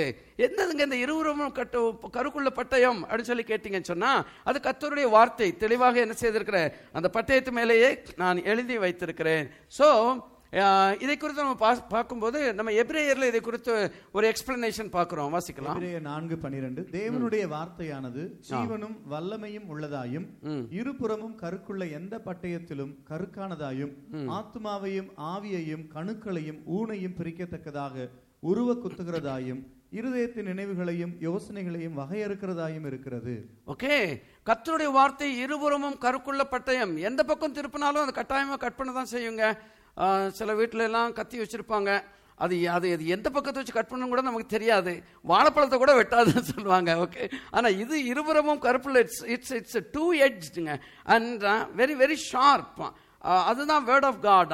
அதோடைய வல்லமை என்ன அப்படிங்கிறத திருப்பி எழுதுகிறாரு. ஆத்மாவையும் ஆவியையும் கணுக்களையும் ஊனையும் பிரிக்கத்தக்கதாக இல்லையா, உருவ குத்துகிறது, இருதயத்தின் நினைவுகளையும் யோசனைகளையும் வகையறுக்கிறது. It's so powerful God's word. அதை வைத்திருக்கிறவர் என்ன செய்கிறாரு, பெர்கமு சபையோடு கூட பேசுகிறார் என்று சொல்லி நம்ம பார்க்கிறோம். அப்ப தேவனுடைய வார்த்தை இருபுறமும் உள்ள பட்டயம் என்று சொல்லி, கருக்குள்ள பட்டயம் என்று சொல்லி நாம தெளிவாக இங்கே அறிந்து கொள்ளுகிறோம். அதனாலதான் இருபுறமும் கருக்குள்ள பட்டயத்தை உடையவர் பேசுகிறதாவது என்று சொல்லி நாம் பார்க்கிறோம். கர்த்தருடைய வார்த்தை குறித்து இந்த இதை பார்க்கிறோம். கர்த்தருடைய வார்த்தை. ஆமா, அப்போ ஆண்டவராகிய இயேசு கிறிஸ்து தன்னை நான் இருபுறமும் கருக்குள்ள பட்டயத்தை உடையவன், நான் தேவனுடைய வார்த்தையை உடையவன் என்று சொல்லி இன்ட்ரோடியூஸ் பண்றதுக்கு காரணம் என்ன தெரியுமா, அந்த சபையிலே தேவனுடைய வார்த்தைக்கு எதிரான வார்த்தைகள் இருக்கிறதுனாலே தான். அப்ப ஆண்டவர் சொல்லுகிறாரு, இந்த வார்த்தையை நான் கொண்டு வந்து அந்த வார்த்தையை நான் என்ன செய்ய போகிறேன், கேன்சல் பண்ண போகிறேன்ங்கிறாரு. அல்லேலூயா. நமக்கு தவறான போதனைகள் வந்தா அந்த தவறான போதனைகளை எதை வைத்து நம்ம மேற்கொள்ள முடியும்? ஹியூமன் விஸ்டம், மனுஷ ஞானத்தினாலே அதை மேற்கொள்ள முடியுமா? ஆர்குமெண்ட்னாலே அதை மேற்கொள்ள முடியுமா? அதை மேற்கொள்ள ஒரே ஒரு வழிதான் இருக்குது, அது கர்த்தருடைய வார்த்தையை உபயோகிக்க வேண்டும். அல்லேலூயா. சாத்தான் இயேசுவை சோதிக்கும்படியாக 3 விதமான காரியங்களோடு கூட அவன் கடந்து வருகிறான். ஆனா எல்லாவற்றிலுமே இயேசு என்ன செய்கிறாரு, எழுதி இருக்கிறது எழுதி இருக்கிறது எழுதி இருக்கிறது என்று சொல்லி சொல்லுகிறதை பார்க்கிறோம். அதனாலதான் இன்றைக்கு வார்த்தையுடைய ஞானம் நமக்கு ரொம்ப அவசியமாய் காணப்படுகிறது. அப்போ தவறான போதனைகள் வரும்போது நம்ம ஆர்கியூ பண்ணி அது ராங் என்று சொல்றதை விட அதுக்கு மேலாக நாம் சரியான கர்த்தருடைய வார்த்தைகளை உபயோகிப்பது மிகவும் அவசியமாக இருக்கிறது. அதனால நல்ல போதகத்தை இயேசு கொண்டு வருகிறார். எதற்கு? கள்ள போதகத்தை அதை வெளியே விரட்டும்படியாய். அல்லேலூயா. ஆமென். நமக்குள்ளேயும் கூட அநேக வேளையிலே சந்தேகங்களும் காரியங்களும், இது இப்படி இருக்குமா, அது அப்படி இருக்குமா, இது எப்படி செய்யலாமான்னு சொல்லி தோன்றும் போது நம்ம வேதத்தை சரியாக வாசித்தால் அந்த வேதத்தின் ஊடாகவே ஆண்டவர் என்ன செய்வாரு, நமக்கு நல்ல ஒரு ஆலோசனையை கொடுப்பார். அதனால ஆண்டவர் தன்னை இருபுறமும் கருக்குள்ள பட்டயத்தை உடையவர் என்று சொல்லி இன்ட்ரோடியூஸ் பண்ண காரணம், அதற்கு எதிரான காரியங்கள் அந்த சபையிலே நடந்து கொண்டிருந்தது என்று சொல்லி நாம பார்க்கலாம். இந்த வார்த்தை, தேவனுடைய வார்த்தை குறித்து நீங்க பார்த்தீங்கன்னு சொன்னா எல்லாமே வார்த்தை தான். உங்களுக்கு தெரியும், ஆதியிலே வார்த்தை இருந்தது, அந்த வார்த்தை தேவனோடு இருந்தது, அந்த வார்த்தை தேவனா இருந்தது, அந்த வார்த்தை மாம்சமாகி நம்ம மத்தியிலே வெளிப்பட்டார். அல்லேலூயா. அப்போ இயேசு கிறிஸ்துவும் வார்த்தை தான், தேவனும் வார்த்தை தான், வார்த்தை தான் தேவன் என்று சொல்லி நம்ம பார்க்கிறோம். அப்போ அந்த தேவன் அந்த வார்த்தையினாலே தான் சகலவற்றை சிருஷ்டித்தார், அண்ட சராசரங்களையும் சிருஷ்டித்தார். ஒவ்வொரு கோலங்களும் ஏன் அந்தரத்தில் தொங்கிக் கொண்டிருக்கிறது? சயின்ஸ் உங்களுக்கு நிறைய எக்ஸ்பிளனேஷனை கொடுக்கலாம். ஆனா வேதம் சொல்லுகிறது, எபிரேயர் 1வது அதிகாரத்திலே ஆண்டவர் தம்முடைய வார்த்தையினாலே என்ன செய்தாராம், எல்லாவற்றையும் தாங்கி கொண்டிருக்கிறாராம். இன்றைக்கு பூமியே அந்தரத்தில் தொங்குது, தேவனுடைய வார்த்தை அதை தாங்கி கொண்டிருக்கிறது. அவ்வளவு வல்லமை உள்ளது என்று சொல்லி நாம் பார்க்கிறோம். அவருடைய வார்த்தையினாலே தான் அவர் இல்லாதவர்களை இருக்கிறவர்களை போல அழைக்கிறார் சொல்லி பார்க்கிறோம். எத்தனை முறை நம்முடைய வாழ்க்கையிலே இந்த ஒரு காரியத்தை அனுபவிச்சிருக்கிறோம். நீங்க அனுபவிச்சிருக்கிறீங்களா இல்லையான்னு தெரியாது. ஆனா நாங்க கட்டாயம் எங்களுடைய பர்சனல் லைஃப்லையும் ஊழியத்திலையும் அனுபவிச்சிருக்கிறோம். இல்லாதவைகளை இல்லாத ஒரு சூழ்நிலையிலே ஆண்டவருடைய வார்த்தை என்ன செய்யும், அதை எங்களுக்கு உருவாக்கி கொடுத்ததை நாங்கள் நிறைய முறை பார்த்திருக்கிறோம். இந்த வார்த்தையினாலே நாம் மறுபடியும் ஜனிக்கப்பட்டோம் என்று சொல்லி 1 பேதுரு 1வது அதிகாரம் 23வது வசனத்திலே அவர் சொல்லி இருக்கிறதை பார்க்கிறோம். அப்போ மாசற்ற சுத்தமான பரிசுத்தமான தேவனுடைய வார்த்தையினால தான் இன்றைக்கு நாம் என்ன செய்திருக்கிறோம், ரட்சிக்கப்பட்டிருக்கிறோம். இது யாருடைய தனிப்பட்ட ஒரு முயற்சியும் அல்ல. நான் ரட்சிக்கப்பட்டது, நான் ஆண்டவருடைய வார்த்தையை கேட்டேன். இதே இடத்துல, இதே மெயின் ஹாலில் டாக்டர் ஜஸ்டின் பிரபாகரன் கர்த்தருடைய வார்த்தையை சரியான விதத்திலே அவர் கற்றுக் கொடுத்த போது அந்த வார்த்தை என்ன செய்தது? என்னுடைய வாழ்க்கையிலே ஒரு மாறுதலை கொண்டு வந்தது. நான் ஜஸ்டின் பிரபாகரனுக்காக ரட்சிக்கப்படல, வேறு ஒரு எந்த விதமான காரியத்துக்காக ரட்சிக்கப்படல. அந்த வார்த்தை என்னுடைய இருதயத்தை மாற்றினதுனாலே, நான் என்னுடைய கரங்களை உயர்த்தி அதனாலே ரட்சிப்புக்கு என்னை ஒப்பு கொடுத்து நான் ஞானஸ்நானம் பெற்று சபையிலே சேர்ந்தேன். சோ மறுபடியும் ஜனிக்கப்பட்டோம். இந்த வார்த்தை தான் நம்மை சுத்திகரிக்கிறது. ஆண்டவராகிய இயேசு கிறிஸ்து சீஷரிடத்தில் பேசுகிறாரே, நான் பேசுகிற இந்த வார்த்தையினாலே நீங்கள் சுத்திகரிக்கப்படுகிறீர்கள். அப்போ ஒவ்வொரு முறையும் தயவு செய்து நல்லா கேளுங்க. நம்ம ஒரு பிரசங்கத்தை கேட்டாலும் சரி, தனிப்பட்ட விதத்தில் நம்ம வேதத்தை வாசித்தாலும் சரி, நம்ம கட்டாயம் சுத்திகரிக்கப்பட வேண்டும். ஒரு ஆமேன் சொல்லுவோமா? ஆமேன். எல்லாம் இங்கே தான் இருக்கிறீங்களா? ஃபர்ஸ்ட் குணசிலே நினச்சிட்டு இருக்கிறீங்களா? ஐயோ டியூனிஷலோ என்ன செய்கிறாரோ, குளிச்சாரா, சாப்பிட்டாரா, தூங்கினாரா, என்ன செய்ய கவலைப்பட்டு இருக்கீங்களா? நான் நினைக்கிறேன் அவர் இல்லாதனால தான் நீ கொஞ்சம் பேர் வரலன்னு நினைக்கிறேன். இது சாதாரணமா இந்தியாவில் நடக்கிற காரியங்க. சீனியர் பாஸ்டர் இல்லையா, ஒரு 30% ஆட்கள் வரமாட்டாங்க. ஏன்னா ஏன் வரலன்னு கேட்கறதுக்கு ஆள் இருக்க மாட்டாங்கன்னு சொல்லி. ஆனா கட்டாயமாக ஏன் வரலன்னு கேட்பாங்க, எங்க வேற ஆட்கள் இருக்கிறாங்க. ரைட், சரி. இந்த வார்த்தைகளினாலே நம்ம சுத்திகரிக்கப்படுகிறோம். அப்போ எப்படி நம்ம ஒவ்வொரு நாளும் நம்ம தண்ணீரினாலே நம்ம கழுவி கொள்ளுகிறோமோ, சோப்பினாலே நம்ம சுத்திகரித்துக் கொள்ளுகிறோமோ, அதுபோல ஆண்டவருடைய வார்த்தையாகிய தண்ணீரினாலே, அவருடைய வார்த்தையினாகிய ஈசோப்பினாலே நம்ம என்ன செய்ய வேண்டும்? ஒவ்வொரு நாளும் நம்முடைய இருதயத்தை சுத்திகரித்துக் கொள்ள வேண்டும். நம்ம எவ்வளவுதான் ஒரு கிளீன் ஷர்ட்டை போட்டுட்டு போனாலும் அது எவ்வளவு நேரம் கிளீனா இருக்கும்? ஒரு ஒயிட் ஷர்ட்டை அயன் பண்ணிட்டு போனா எப்படி இருக்கும்? நான் தூத்துக்குடியில் சொல்லுவேன், நாங்க வெளியே போகும்போது ராஜா மாதிரி போவோம், வீட்டுக்கு திரும்பி சாயந்தரம் வரும்போது பிச்சைக்காரங்க மாதிரி வருவோம்னு. அவ்வளவு பயங்கரமான இடம். உலகமே அப்படிதான் இருக்குது. நாம ஒன்னும் செய்யாட்டா கூட நம்மேலே வந்து அழுக்குகள் பட வாய்ப்புகள் உண்டு, நம்முடைய இருதயம் மாசுபட வாய்ப்புகள் உண்டு. அதனால ஒவ்வொரு நாளும் ஆண்டவருடைய வார்த்தையினாலே நம்ம சுத்திகரிக்கப்படுவது மிகவும் அவசியமாக இருக்கிறது. இந்த வார்த்தையினாலே தான் சாத்தான் மேலே தேவன் நமக்கு அதிகாரத்தை கொடுக்கிறார். அல்லேலூயா. வேற ஒன்னும் இல்லைங்க, only the word of God. ஆண்டவருடைய வார்த்தையை உபயோகிச்சார். நான் இப்பதான் சொன்னேன், சாத்தானுடைய சோதனைகளை எப்படி இயேசு மேற்கொண்டார்? வார்த்தையினாலே மேற்கொண்டார். அதே மாதிரி இன்றைக்கு நீங்களும் நானும் அவருடைய வார்த்தையினாலே மேற்கொள்வது மிகவும் அவசியமாக இருக்கிறது. அவர் சொல்லாகும், அவர் கட்டளையிட நிற்கும் என்று வேதம் சொல்லுகிறதுங்க. ரொம்ப பியூட்டிஃபுல் ஸ்டேட்மெண்ட். அவர் சொல்ல ஆகும், அவர் கட்டளையிட நிற்கும் என்று சொல்ல பார்க்கிறோம். இதை நிறைய இடங்களில் நம்ம பைபிளில் பார்த்து கொண்டுதான் இருக்கிறோம். பயங்கரமான அலைகள் மோதி அடிக்கிறது, படகே கவிழ்ற மாதிரி இருக்குது. சீஷர்கள்லாம் பயந்து போயிடுவாங்க, நாங்க செத்து போயிடுவோம் சொல்லி. ஆனா இயேசு என்ன செய்கிறாரு? அவர் அந்த படகின் மேலே ஏறி காற்றையும் கடலையும் அதட்டினார். இல்லையா? 2 வார்த்தை தாங்க யூஸ் பண்ணுகிறாருங்க. இல்லையா? இறையாதே, அமைதலாக. Only 2 words. அவ்வளவு பெரிய ஃபோர்ஸ் என்ன செய்கிறது? அப்படியே ஒன்றுமில்லாமல் போய்விட்டதை பார்க்கிறோம். அந்த மாதிரி இன்றைக்கும் ஆண்டவருடைய வார்த்தை வல்லமை உள்ளதாக இருக்கிறது என்று சொல்லி நம்ம பார்க்கிறோம். அவர் சொல்லாகும், அவர் கட்டளையிட நிற்கும் என்பது மாத்திரமல்ல, நாம சொன்னாலும் அது ஆகத்தான் செய்யும், நாம கட்டளையிட்டாலும் அது நிற்கத்தான் செய்யும். அல்லேலூயா. மீனா எஸ்டேட்ல ஒரு முறை வெள்ளம் வந்து நிறைய வீடுகளுக்குள்ள போயிடுச்சுது. எங்க வீட்லயும் அந்த 3வது படியை தாண்டி அந்த லெவலுக்கு வந்துருச்சுதுங்க. உங்களுக்கு தெரியும் இல்லையா, தண்ணியை கிளாஸ்ல ஊத்துனா அந்த கிளாஸுக்கு மேல கொஞ்சம் இருக்கும், அந்த மாதிரி தண்ணி வந்து நிக்குது. இன்னும் ஒரு கொஞ்சம் போச்சுன்னா வீட்டுக்குள்ள தண்ணி வந்துடும். எல்லாம் சாக்கடை தண்ணி, அசிங்கமான தண்ணி, அவ்வளவு டர்ட்டி தண்ணியை நீங்க இமேஜின் கூட பண்ண முடியாது. நானும் என்னுடைய ஒய்ஃபும் என்னுடைய சின்ன மகன் ரூபனும், இது ரொம்ப வருஷம் ஆச்சது, நாங்க அந்த இடத்துல முழங்கால் படிட்டு கையை அங்க வச்சு இம்மட்டும் நில், இனி வராதே அப்படின்னு சொல்லி நாங்க இயேசு நாமத்தினாலே கட்டளை கொடுத்தோங்க. யூ ஒன்ட் பிலீவ் இட், அப்படியே தண்ணி நின்று போச்சுது. சோ எங்க கண்ணுங்களுக்கு முன்னாடியே நாங்க தண்ணி ரிசீட் ஆகிறத நாங்க பார்த்துட்டு இருந்தோம். ஆண்டவர் அந்த அதிகாரத்தை இன்றைக்கும் நமக்கு கொடுத்திருக்கிறாரு. அதனால அவர் சொன்னா மாத்திரமல்ல, அவருடைய நாமத்தினாலே நாம் சொன்னாலும் கட்டாயமா இது நடக்கும். அல்லேலூயா. அந்த அதிகாரத்தை கொடுத்திருக்கிறாரு. தேவனும் அவருடைய வார்த்தையும் ஒன்றென்று சொன்ன, அவருடைய வார்த்தைகளினாலே அற்புதங்கள் நடக்கிறது என்று சொல்லி நம்ம பார்க்கிறோம். சரி, அந்த குறிப்பிட்ட சபையிலே என்னத்தை இயேசு பார்த்தார்? நம்ம வாசிக்கலாம். வெளிப்படுத்தின விசேஷம் 2:13.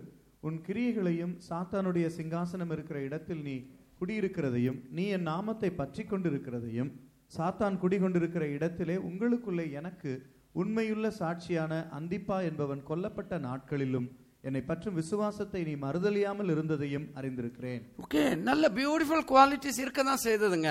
எல்லாருக்குள்ள இன்னைக்கு பர்சனலா பாத்தீங்கன்னு சொன்னா, ஒரு நபரை எடுத்தா அவருக்குள்ள எத்தனையோ நல்ல குவாலிட்டிஸ் இருக்கும். ஒரு சபையை எடுத்தீங்கன்னா எத்தனையோ நல்ல குவாலிட்டிஸ் இருக்கும். நான் ஏற்கனவே ஃபர்ஸ்ட் டேயோ செகண்ட் டேயோ நான் உங்ககிட்ட சொல்லிட்டேன், நம்ம ஆண்டவரை பின்பற்றுகிறது ஒரு மதம் அல்ல, ஒரு நியாய பிரமாணத்தின்படி நடக்கிறவர்கள் அல்ல. நான் அன்னைக்கே சொன்னேன், 49 தவறான காரியத்தை செய்து 51 நல்ல காரியத்தை செய்தா பரலோக ராஜ்யம் போகிற ஒரு மதம் கிடையாது. நல்லா புரிந்து கொள்ளணும். ஆண்டவர் நம்மிடத்துல பெர்ஃபெக்ஷனை எதிர்பார்க்கிறாரு. இந்த விதத்துல நாங்க வளர்ந்துருக்கிறோம், நாங்க இத்தனை மிஷனரிகளை சப்போர்ட் பண்ணுறோம், நாங்க இத்தனை ஏழைகளுக்கு நாங்க உதவி செய்கிறோம், எங்க சபையில இத்தனை பேர் வராங்க, வெரி குட், தட்ஸ் நைஸ், நல்லா பாட்டு பாடுறோம், நல்லா வொர்ஷிப் பண்றோம். சொல்லலைங்க, ஜென்ரலா சொல்றேன், தப்பா நினைச்சுக்காதீங்க, குணஜல் சொல்லி கொடுத்துறாதீங்க. ஓகே, சரி, ரைட். அப்போ இதெல்லாம் செய்கிறோம். எத்தனையோ நன்மையான காரியங்கள் இருக்குது, நல்லதுதான், இட்ஸ் குட். ஆனால் சில தீமையான காரியங்கள் உண்டு என்று சொன்னா கட்டாயமாக அதை கண்டுபிடித்து அதை அகற்றுவது இன்றைக்கு நம்முடைய பொறுப்பாக இருக்கிறது. அந்த ரெஸ்பான்சிபிலிட்டி நிச்சயமாக சபையிலே எல்லாருடைய கரத்திலும் கொடுக்கப்பட்டு இருக்கிறது. ஒரு ஆமேன் சொல்லுவோமா? ஆமேன்.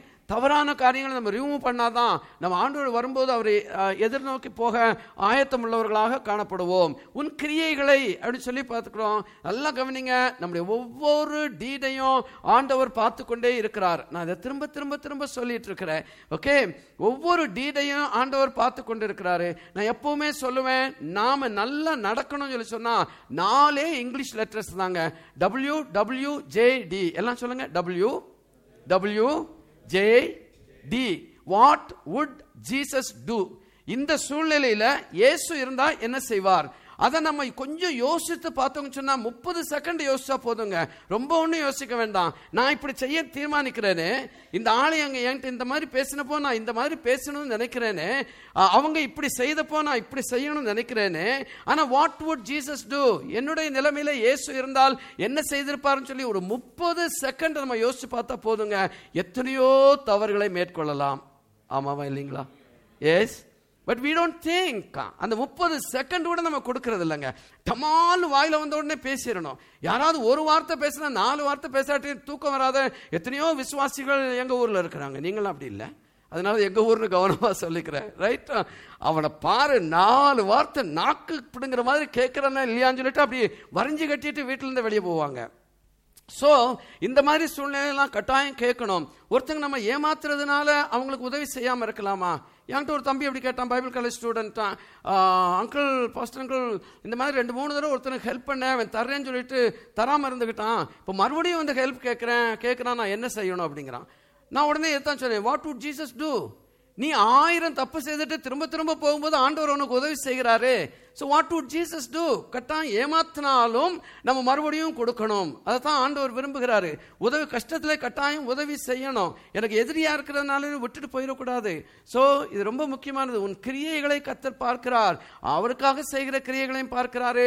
நாம மற்றவங்களுக்கு என்ன செய்கிறோங்கிற கிரியைகளையும் பார்க்கிறாரு. நாம நமக்கு என்ன செய்கிறோம்ங்கிற கிரியைகளையும் பார்க்கிறார். Do you understand me? ஆனால் ரொம்ப கேர்ஃபுல்லா இருக்கணும். அவருடைய கண்களுக்கு மறைவான ஒன்றுமே இல்லை. அன்னைக்கே வசனத்தை போட்டு சொல்லிட்டேன், எல்லா வெட்ட வெளிச்சமாகவும் நிர்வாணமாகவும் இருக்கிறது சொல்லி பார்க்கிறோம். அப்போ அவருக்கு மறைக்க முடியாத ஒரு காரியத்தை நம்ம செய்து ஏன் அவருடைய கண்களிலே நாம தவறுள்ளவர்களாய் காணப்படணும்? அதனால ரொம்ப கேர்ஃபுல்லா இருக்கணும். நம்முடைய கிரியைகளில நம்ம ரொம்ப ரொம்ப ரொம்ப சுத்தமாய் நடந்து கொள்வது மிகவும் அவசியம். ஓகே, நீ சாத்தானின் சிங்காசனம் நான் சொல்லிட்டேன். ஃபுல் ஆஃப் இல்லையா, அந்த ஃபாரின் டெம்பிள்ஸ் எல்லாம் பயங்கரமான ஃபாரின் பிராக்டிசஸ் தான். அதுக்கு இடையில போய் பரிசுத்தமாய் வாழ்வது எவ்வளவு கடினமான காரியம் என்பதை நான் அறிந்திருக்கிறேன்னு சொல்லி ஆண்டவர் சொல்லுகிறாரு. I know you are in trouble, but it doesn't justify your mistake. புரியுதா? உனக்கு கஷ்டத்துல இருக்கிற, பிரச்சனையில இருக்கிற, நெருக்கத்துல இருக்கிறன்னு எனக்கு தெரியும், ஆனா அது உன்னை தவறாய் நடத்துவதை நான் ஒத்துக்கொள்ள மாட்டேன் என்று ஆண்டவர் சொல்லுகிறாரு. நல்லா புரிஞ்சுதுங்களா நான் சொல்றது? ஓகே, அதனால என்னுடைய சூழ்நிலைக்கு ஏற்ற மாதிரி நான் அப்படி நடந்துக்கிட்டேன்னு சொல்றது it's not a Christian quality at all. ரொம்ப கவனமா இருக்கணும். ஓகே, ஸோ குடியிருக்கிறத பார்த்துருக்கிறேன். ஆனா ஆண்டவருடைய பெருமை என்னன்னு சொன்னா, இவ்வளவு தூரம் நீ கஷ்டத்திலையும் நெருக்கத்திலையும் இருந்தாலும் கூட என் நாமத்தை நீ பற்றி கொண்டிருக்கிறாய். ஹல்லேலூயா. அருமையான தேவ ஜனமே, நல்லா கவனிச்சுக்கோங்க. என்ன செய்தாலும் எங்க இருந்தாலும் ஆண்டவருடைய நாமத்தை நாம் இருக்க பற்றி கொள்வது மிகவும் அவசியமாக இருக்கிறது. ஏசாயா 26:3 ஒரு வசனம் இருக்கிறது. உம்மை உறுதியாய் பற்றி கொண்டிருக்கிறவன் உம்மையே நம்பி இருக்கிறபடினால் அவனை பூரண சமாதானத்தோடு கூட காத்துக்கொள்ளுகிறீர் அப்படின்னு சொல்லி நம்ம பார்க்கிறோம். அப்போ ஆண்டவரை பற்றி கொண்டால், அவருடைய வார்த்தையை பற்றி கொண்டால் தாங்க நமக்கு சமாதானம். ஆண்டவருடைய வார்த்தையை பற்றி கொண்டால் தான் நமக்கு வெற்றி. ஆண்டவருடைய நாமத்தை பற்றி கொண்டால் தான் ஒரு சூழ்நிலையிலிருந்து எப்படி வெளியே வர வேண்டும் என்று நமக்கு தெரியும். ஆண்டவருடைய வார்த்தை தான் நமக்கு அந்த தெய்வீக ஞானத்தை கொடுக்கும். ஒவ்வொரு நபரையும் ஒவ்வொரு சூழ்நிலைகளையும் எப்படி சந்திக்க வேண்டும் என்கிற அந்த ஞானத்தை கொடுக்கிறது கர்த்தருடைய வார்த்தை தான். அதனால கர்த்தருடைய வார்த்தையை நன்றாக பற்றி கொள்ள வேண்டும். சும்மா மனப்பாடம் பண்ணி ஒப்பிக்கிறதுனால நம்முடைய ஆவிக்குரிய வாழ்க்கை என்ன செய்யாது, முன்னேறாது. நம்ம என்ன படிக்கிறோமோ கட்டாயமாக என்ன செய்ய வேண்டும், அதை பிராக்டிஸ் பண்றது ரொம்ப முக்கியம். I am not discouraging memorising. கட்டாயம் மெமரைஸ் பண்றது ரொம்ப நல்லது. நம்முடைய இருதயத்தை தாவீது சொல்றாரு, நான் உமக்கு விரோதமாக பாவம் செய்யாதபடி உன்னுடைய வார்த்தையை என்னுடைய இருதயத்திலே வைத்திருக்கிறேன்னு சொல்லி சொல்லுகிறாரு. So it's very very important. God's word நம்மகிட்ட இருக்கிறது. ஓகே, அதனால அதை நான் சொல்லலை, நம்முடைய நடத்தை குறித்து சொல்லிக் கொண்டிருக்கிறேன். அப்போ ஆண்டவருடைய நாமத்தை, அவருடைய வார்த்தையை நாம் என்ன செய்கிறோம், நாம பற்றி கொண்டிருக்கிறோம் என்று இருக்க வேண்டும் சொல்லி பார்க்கிறோம். சாத்தான் குடிகொண்டிருக்கிற இடத்திலே உங்களுக்குள்ளே எனக்கு உண்மையுள்ள சாட்சியான அன்பித்திப்பா என்பவன் கொல்லப்பட்ட நாட்களிலும். அப்ப நல்ல கவனிங்க, அந்த சர்ச்சில் மாற்றா ஆட்கள் இருக்கிறாங்க, மரித்திருக்கிறாங்க, ரத்த சாட்சியாய் மரித்திருக்கிறாங்க. இந்த சபையினுடைய மக்களுடைய கண்களுக்கு முன்பதாக அந்திப்பா என்கிறவன் என்ன செய்கிறான், மற்ற ரிலிஜியஸ் பீப்புள்னாலே இவருடைய விசுவாசத்துக்காக கொல்லப்படுகிறதை இவர்கள் பார்க்கிறார்கள். பார்த்தாலும் கூட இவங்க என்ன செய்யவில்லை, டிஸ்கரேஜ் ஆகவில்லை என்று சொல்லி நாம் பார்க்கிறோம்.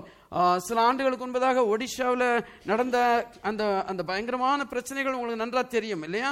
நூற்றுக்கணக்கான சபைகளை எரிச்சாங்க, எத்தனையோ பேர் கொன்னாங்க, எத்தனையோ வாலிப பெண்கள் பிள்ளைகளை பெற்றோருக்கு முன்பதாக கற்பழிச்சாங்க, நடு வீதியிலே கற்பழித்தார்கள், அவங்க வீடுகள் எல்லாம் தீக்கிரையாக்குனாங்க. இதில் எல்லாம் எனக்கு ரொம்ப ரொம்ப ரொம்ப ஆச்சரியமான என்ன தெரியுமாங்க, இவங்க எல்லாம் படிக்காத ஜனங்கள். தமிழ்நாட்டில் இருக்கிற அந்த கலாச்சார வளர்ச்சி அந்த இடங்களில் கிடையவே கிடையாது. ஆனா கூட அவங்க என்ன செய்யல தெரியுமா, ஆண்டவரை மறுதலிக்கவில்லை. அல்லேலூயா. ஒருத்தராவது நான் இயேசுவை விட்டுட்டு நான் இந்து மதத்தில் சேரேன்னு சொல்லவே இல்லைங்க. That's the kind of thing that God expects from every one of us. அந்த மாதிரி ஒரு வைராக்கியம் இன்றைக்கு நமக்குள்ளே இருக்க வேண்டும் என்று ஆண்டவர் விரும்புகிறாரு. அப்படிப்பட்ட வைராக்கியம் உள்ள ஜனங்களை கொண்ட ஒரு சபை. அப்ப என்ன நல்ல சபையா இருந்திருக்கும் சொல்லி நீங்களே யோசிச்சு பாருங்க. என் கண்ணு முன்னாடி அடிக்கப்பட்டாலும், கண்ணு முன்னாடி கொல்லப்பட்டாலும், எனக்கே அந்த சூழ்நிலை வந்தாலும் கூட நான் இயேசுவை மறுதலிக்க மாட்டேன் என்று சொல்லி அப்படி ஒரு நல்ல சபையாக இந்த சபையை நாம பார்த்து கொண்டிருக்கிறோம். ஸோ அவன் ஒரு உண்மையுள்ள சாட்சியாக இருந்திருக்கிறான். என்னை அப்படி இருந்தும் விசுவாசத்தை மறுதலியாமல் இருந்ததையும் நான் அறிந்திருக்கிறேன் என்று ஆண்டவர் சொல்லுகிறாரு. அப்போ நம்முடைய விசுவாசம் எந்த நிலைமையில இருக்கிறது? நாம விசுவாசத்தை மாத்தி மாத்தி பேசுகிறோமா? இந்த நேரத்தில் இப்படி இருந்துக்கிறோம், அந்த நேரத்தில் அப்படி இருந்திருக்கிறோமா? இதெல்லாம் கர்த்தர் பார்க்கிறாரு. சர்ச்சுக்கு வரும்போது கர்த்தரை விசுவாசிப்போம், வெளியே போகும்போது மனுஷரையும் வேலையையும் பணத்தையும் விசுவாசிக்க ஆரம்பித்து விடுவோம். இங்க வந்து விசுவாச பிரமாணத்தை சொல்லுவோம், அங்க போய் விசுவாச பிரமாணத்தை என்ன செய்துருவோம், நம்ம கீழே விட்டு எரிந்து விடுவோம். அப்படி இல்லாதபடி எல்லா நேரத்திலும் ஆண்டவருக்கு பிரியமான நல்ல ஒரு விசுவாசியா இருப்பது மிகவும் அவசியம். இப்ப நல்ல கவனிங்க, மறுபடியும் சொல்றேன், இந்த சர்ச்சில் இவ்வளவு பிளஸ் பாயிண்ட் இருந்தது. இந்த பிளஸ் பாயிண்ட்டுக்காகவே ஆண்டவர் என்ன செய்திருக்கணும், நேரடியாக அவங்களை பரலோகத்துக்கு கொண்டு போயிருக்க வேண்டும் என்று சொல்லி நாம் நினைப்போம். ஆனா அது இல்லைன்னு சொல்லி பார்க்கிறோம். ஓகே, அப்போ இந்த இவங்களிடத்துல கர்த்தர் என்ன குறைவை கண்டார் என்று சொல்லி பார்த்தீங்கன்னா கொஞ்சம் வாசிங்க. சாரி, 31:16 இல்ல ஓகே. இவங்கள்ட்ட கர்த்தர் கண்ட குறை என்னன்னு சொன்னா, இவ்வளவெல்லாம் இருந்தோம் ஆன் ஒன் சைட் கல்ட் உபதேசமே இருந்துட்டு தான் இருக்குதுங்க. யாரோ ஒரு ஆளங்க இருக்கிறான், அவனுக்கும் தனியா ஆட்களை சேர்த்துக்கிறான், அவங்களுக்கு தவறான உபதேசங்களை கொடுத்து கொண்டு இருக்கிறான். இந்த சபையில பாஸ்டருக்கு தெரியும், எல்டர்ஸுக்கு இதெல்லாம் தெரியும். ஆனாலும் அவர் பெரிய ஆளா இருக்கிறாரு, ரொம்ப பொலிட்டிக்கல் இன்ஃப்ளூயன்ஸ் உள்ளவரு, அவரை நம்ம பவிச்சிட்டா நமக்கு மோசம் சொல்லி என்ன செய்யறாங்க, அதையும் சபைக்குள்ளே அலோவ் பண்ணி கொண்டு இருக்கிற மாதிரி எனக்கு தோன்றுகிறது. சோ ஆண்டவர் அந்த கல்ட்டை இவங்க அலோவ் பண்றாங்க. வேற எங்கேயாவது கல்ட் இருந்தா பரவாயில்ல, வேற ஒரு இடத்துல வச்சு பிராக்டிஸ் இருந்தா தட்ஸ் நாட் a ப்ராப்ளம். ஆனா உங்க சர்ச்சுக்குள்ள கல்ட் இருக்குதே, அதுதான் என்னாலே பொறுத்து கொள்ள முடியவில்லை என்று சொல்லி நம்ம பார்க்கிறோம். அந்த கல்ட் என்னன்னு சொல்லி சொன்னா, இவங்க இவங்க இவங்க பிலேயாமுடைய அந்த போதனைகளை இவங்க இன்னும் பின்பற்றினாங்க என்று சொல்லி நாம் பார்க்கிறோம். இந்த பிலேயாமை குறித்து ஒரு இடத்துல நல்லா சொல்லல. வாசிங்க பிரதர். ஏன்னா 31:16 பேயோரின் சங்கதியிலே பிலேயாமின் ஆலோசனையினால் இஸ்ரவேல் புத்திரர் கர்த்தருக்கு விரோதமாய் துரோகம் பண்ண காரணமாய் இருந்தவர்கள் இவர்கள் தானே. அதனால் கர்த்தரின் சபையிலே வாதையும் நேரிட்டதே. நல்லா கவனிங்க, பிலேயாம் பற்றி உங்களுக்கு தெரியும்னு நினைக்கிறேன். ஓகே, அவன் ஒரு ஒரு ஜென்டைல் ப்ராஃபெட். அவனை இஸ்ரவேல் ஜனங்களை சபிக்கும்படியாக பாலாக் என்கிற ராஜா என்ன செய்கிறான், அவனை அழைத்து கொண்டு வருகிறான். அவனும் அவன் என்ன செய்யறானா, தேவனிடத்துல கேட்டுட்டு தான் வருவேன் அப்படிங்கிறான். ஆண்டவர் சொல்றாரு போகாதன்னு சொல்லி, இவன் மறுபடியும் கேட்டது போய் தோலான்னு சொல்லி அனுப்பிடுறாரு. சோ இவன் அவர்களை சபிக்க வருகிறான். ஆனா ஆண்டவர் அவர்களை சபிக்க முடியாதபடி இவனுடைய வாயிலே ஆசீர்வாதமான வசனங்களை போடுகிறத நீங்க வாசிக்கலாம். எண்ணாகமம் 22, 23, 24 அதிகாரங்களிலே நீங்கள் பிலேயாமை குறித்து வாசிக்க முடியும். எண்ணாகமம் 24வது அதிகாரம் முதல் வசனத்துல பிலேயாம் என்ன சொன்னான் ஞாபகம் இருக்குதா உங்களுக்கு யாருக்காவது? இஸ்ரவேலை ஆசீர்வதிப்பதே கர்த்தருக்கு பிரியம். என்ன அழகா சொல்றான். ஆனா வாய் தான் சொல்லுதே ஒழிய இருதயம் என்ன சொல்லுது? இந்த ஜனங்கள் சபிக்கப்படட்டும், நாசமா போகட்டும், ஒண்ணுமில்லாம போகட்டும் மனசுக்குள்ள நினைக்கிறான். ஆனா வாயினாலே இவன் ஆசீர்வதிக்கிறான்னு சொல்லி பார்க்கிறோம். சோ பாருங்க, எத்தனையோ மேடைகளை கட்டினாங்க, எத்தனையோ மிருகங்களை பலியிட்டாங்க, எத்தனையோ இடத்துல இவன் ஏறி நிற்கிறான். ஆனா இவனால இஸ்ரவேல் ஜனங்களை சபிக்க முடியவில்லை. ஆசீர்வதித்து விட்டு இறங்குகிறான். கடைசியா பாலாக்கு என்ன சொல்றான் தெரியுமா? இந்த ஜனங்களை ஆண்டவருடைய அந்த ப்ரொடெக்ஷன்ல இருந்து வெளியே எடுக்கிறதுக்கு, ஆசீர்வாதத்திலிருந்து வெளியே எடுக்கிறதுக்கு ரெண்டு வழிகள் இருக்குது. ஒன்னு, கானானிய பெண்களை இவங்களுக்குள்ள அனுப்பி இவங்க வேசித்தனம் பண்ண சொல்லி இவங்களை தூண்டு. ரெண்டாவது, அந்த பெண்கள் மூலமாகவே அந்நிய தெய்வர்களை இவங்க இந்த இஸ்ரவேல் ஜனங்கள் வணங்கும்படி செய்யு. இந்த ரெண்டையும் செய்தா தேவனுடைய கோபமே என்ன செய்யும், இந்த ஜனங்கள் மேலே வரும் சொல்லி நல்ல ஒரு ஆலோசனை கொடுத்துட்டு போயிடுறாங்க. அதே மாதிரி பாலாக் செய்தான். அதே மாதிரி இந்த இஸ்ரவேல் ஜனங்கள் விழுந்தாங்க. அதே மாதிரி தேவனுடைய கோபாக்கின இஸ்ரவேல் ஜனங்கள் மேலே வந்ததாக ஒரு பெரிய பிளேக் வந்து பல்லாயிரக்கணக்கானவர்களை கொன்று போட்டது என்று சொல்லி நீங்க எண்ணாகமத்தின் புஸ்தகத்திலே இதை குறித்து வாசிக்கலாம். சோ இந்த பிலேயாம் தவறான போதனைகளை கொடுத்தான். அந்த போதனைகளை இந்த சபையிலே எல்லாரும் இல்ல, சபையிலே சிலர் பின்பற்றினாங்க. ஆனா சபை என்ன செய்தது? அதை கண்டும் காணாததுமாக இருந்து விட்டது என்று சொல்லி நம்ம பார்க்கிறோம். So we have to be very careful what is happening inside our church. எல்லாரும் கண்விழிப்போடு இருப்பது மிகவும் அவசியம். அதனால இந்த பிலேயாமுடைய போதனை வேசித்தனமும் விக்கிரக ஆராதனையும் என்று சொல்லி நம்ம பார்க்கலாம். பிலேயாமை குறித்து இன்னும் சில வசனங்களை போட்டிருக்கிறோம். பேதுரு 2:15 செம்மையான வழியை விட்டு தப்பி நடந்து பேயோரின் குமாரனாகிய பிலேயாமின் வழியை பின்பற்றி போனவர்கள் அவன் அநீதத்தின் கூலியை விரும்பி. யூதா 1:11 இவர்களுக்கு ஐயோ, இவர்கள் காயினுடைய வழியில் நடந்து பிலேயாம் கூலிக்காக செய்த வஞ்சகத்திலே விரைந்தோடி கோரா எதிர்த்து பேசின பாவத்திற்குள்ளாகி கெட்டு போனார்கள். நிக்கோலாய் மதத்தினரின் போதனை பற்றிய ஓகே பாருங்க, வெளிப்படுத்தல் 2:14 அதிகாரத்துடைய 2வது அதிகாரம் 14வது வசனம். ஆகிலும் சில காரியங்களை குறித்து உன் பேரில் எனக்கு குறை உண்டு. விக்கிரகங்களுக்கு படைத்தவைகளை புசிப்பதற்கும் வேசித்தனம் பண்ணுவதற்கும் ஏதுவான இடர்களை இஸ்ரவேல் புத்திரருக்கு முன்பாக போடும்படி பாலாக் என்பவனுக்கு போதனை செய்த பிலேயாமுடைய போதகத்தை கை கொள்ளுகிறவர்கள் உன்னிடத்தில் உண்டு. கவனிச்சிங்களா? அந்தபடியே நிக்கோலாய் மதஸ்தருடைய போதகத்தை கை கொள்ளுகிறவர்களும் உன்னிடத்தில் உண்டு, அதை நான் வெறுக்கிறேன் என்று சொல்லி ஆண்டவர் சொல்லுகிறத எவ்வளவு தெளிவாக பேசுகிறோம். அப்ப ரெண்டு இது ஏற்கனவே போன வாரத்தில் உங்களுக்கு நிக்கோலாய் மதத்தை சொல்லிட்டேன். யாருக்காவது ஞாபகம் இருக்குதா? நிக்கோலாய் மதத்தினுடைய போதனை என்னங்க? Hello, but what cult? நிக்கோலாய் மதத்தினர் என்னத்தை போதிச்சாங்க?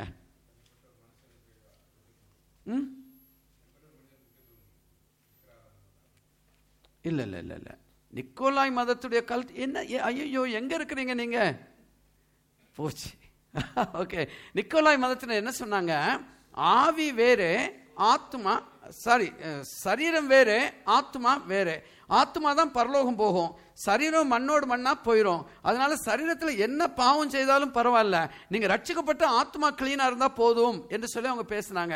நான் உங்களுக்கு எத்தனை வசனம் போட்டு காட்டினேன்.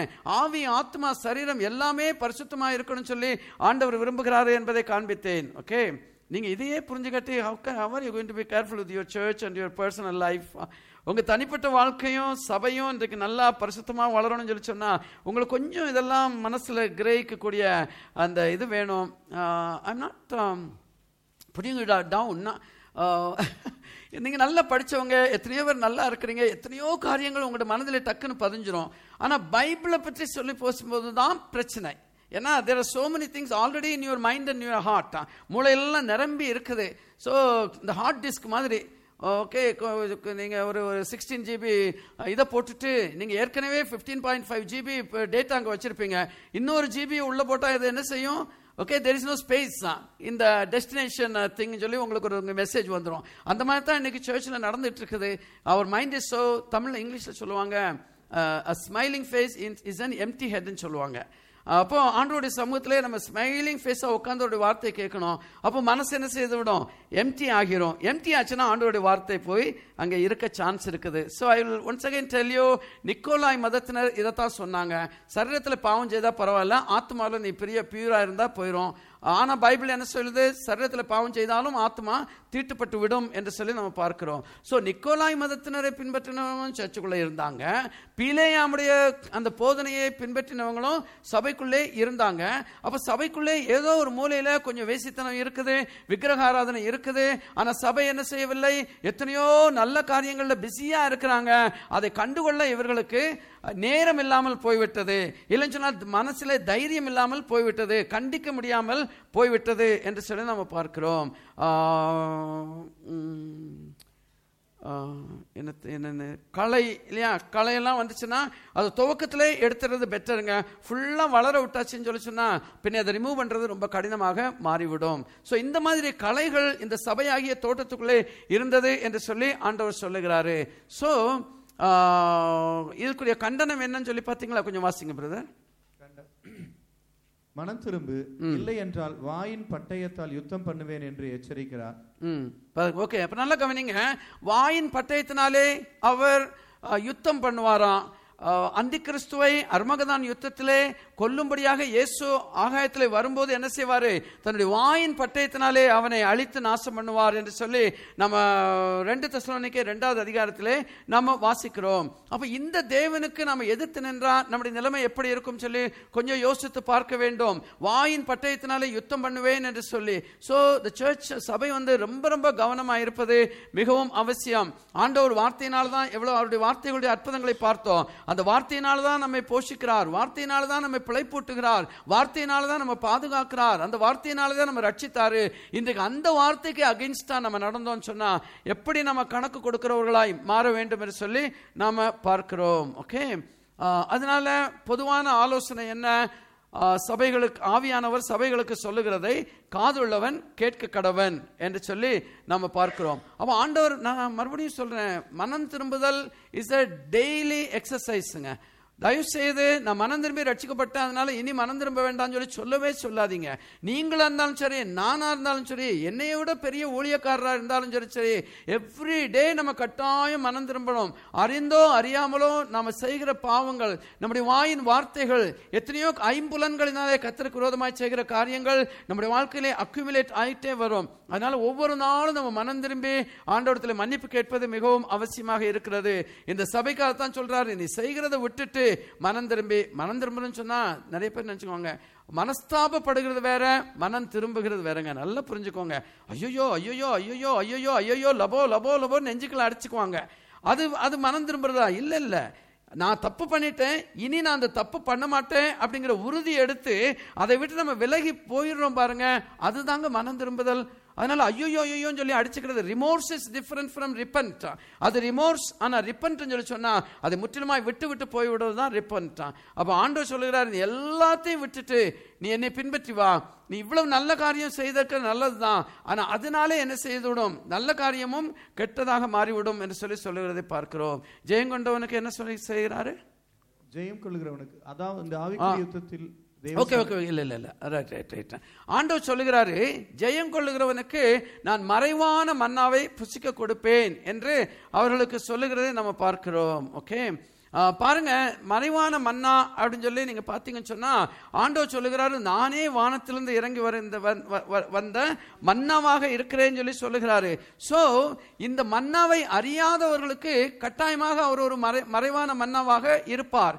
அப்போ பாருங்கள், இன்றைக்கு நம்ம ஆண்டவரை நன்றாய் அறிந்து கொண்டோம் சொன்னால் அந்த மன்னா என்ன என்பதை நம்ம அறிந்து கொள்ளுவோம். அப்போ மற்றவருடைய கண்களுக்கு மறைவாய் இருக்கிற ஒரு மன்னாவை ஆண்டவர் மன்னாவாய் இருக்கிற அவரையே நமக்கு என்ன செய்கிறார், அவர் கொடுக்கிறார் என்று சொல்லி நாம் பார்க்கிறோம். அப்புறம் என்ன செய்வாராம், ஒரு வெள்ளை குறிக்கல்லை கொடுப்பாராம். அந்த வெள்ளை குறிக்கல்லை குறித்து 2 பாயிண்ட் போட்டிருக்கிறேன், கொஞ்சம் வாசிங்க பிரதர். குற்றவாளி கொண்டு நிறுத்தப்பட்ட ஒருவர் குற்றவாளி அல்ல என்று தீர்க்கப்படும் போது அதற்கு ஆதாரமாக கொடுக்கப்படும் கல் ஒரு விளையாட்டில் அல்லது வீரதீர செயலில் வெற்றி பெறுவதற்கு கொடுக்கப்படும் கல். அப்போ நல்ல கவனிங்க, இவன் குற்றவாளி இல்லைங்க, நிரபராதி அப்படி சொல்றதுக்கு என்ன செய்வாங்களாம், ஒரு வெள்ளை கல்லை அவனுடைய கையிலே கொடுப்பார்களாம். அதே மாதிரி வீரதீர செயல்களுக்கு பரிசாக ஒரு வெள்ளை கல்லை கொடுப்பார்கள் சொல்லி பார்க்கிறோம். அப்போ பெர்கமு சபைக்கு இந்த 2 கல்லையும் ஆண்டவர் கொடுக்க விரும்புகிறார். பட் சபையை பொறுத்தது, அந்த சபை மனம் திரும்பினால் இந்த கல்லை பெறுவதற்கு அவர்கள் ஆயத்தம் உள்ளவர்களாக இருப்பார்கள். அதே தான் இன்றைக்கு நமக்கும் நம்மிடத்தில் இருக்கிற தவறான காரியங்கள், கொள்கைகள், எண்ணங்கள், சிந்தைகள், உறவுகள் இதெல்லாம் விட்டு நம்ம ஆண்டவரத்தில் வந்தோம் சொன்னா, இதுக்கு ஆண்டவர் நம்ம வெற்றியுள்ளவர்களாக நல்ல ஆவிக்குரிய வாழ்க்கை வாழ்ந்தால் அதற்கேற்ற ஒரு கிஃப்டாக அந்த வெள்ளைக்கல்லை கொடுக்கிறது மாத்திரமல்ல, அந்த வெள்ளைக்கல்லின் மூலமாக நாம பாவமற்றவர்கள் என்பதையும் ஆண்டவர் அங்கே நிரூபிக்கிறார் என்று சொல்லி பார்க்கிறோம். ஒருவரும் அறியாத ஒரு புது பெயரை கொடுப்பாராம். சிலருக்கெல்லாம் பிள்ளைங்களுக்கெல்லாம் பார்த்தீங்கன்னு சொன்னால், சில ஆட்களுக்கு பெரியவங்களுக்கும் வீட்டில் ஒரு தனி பெயர் ஒன்று வச்சுருப்பாங்க. அதுக்கு பேர் செல்ல பெயர் இல்லைங்களா, ஒரு புனை பெயர் ஒன்று வச்சுருப்பாங்க. அந்த பெயர்னால அவங்கள கூப்பிடுவாங்க.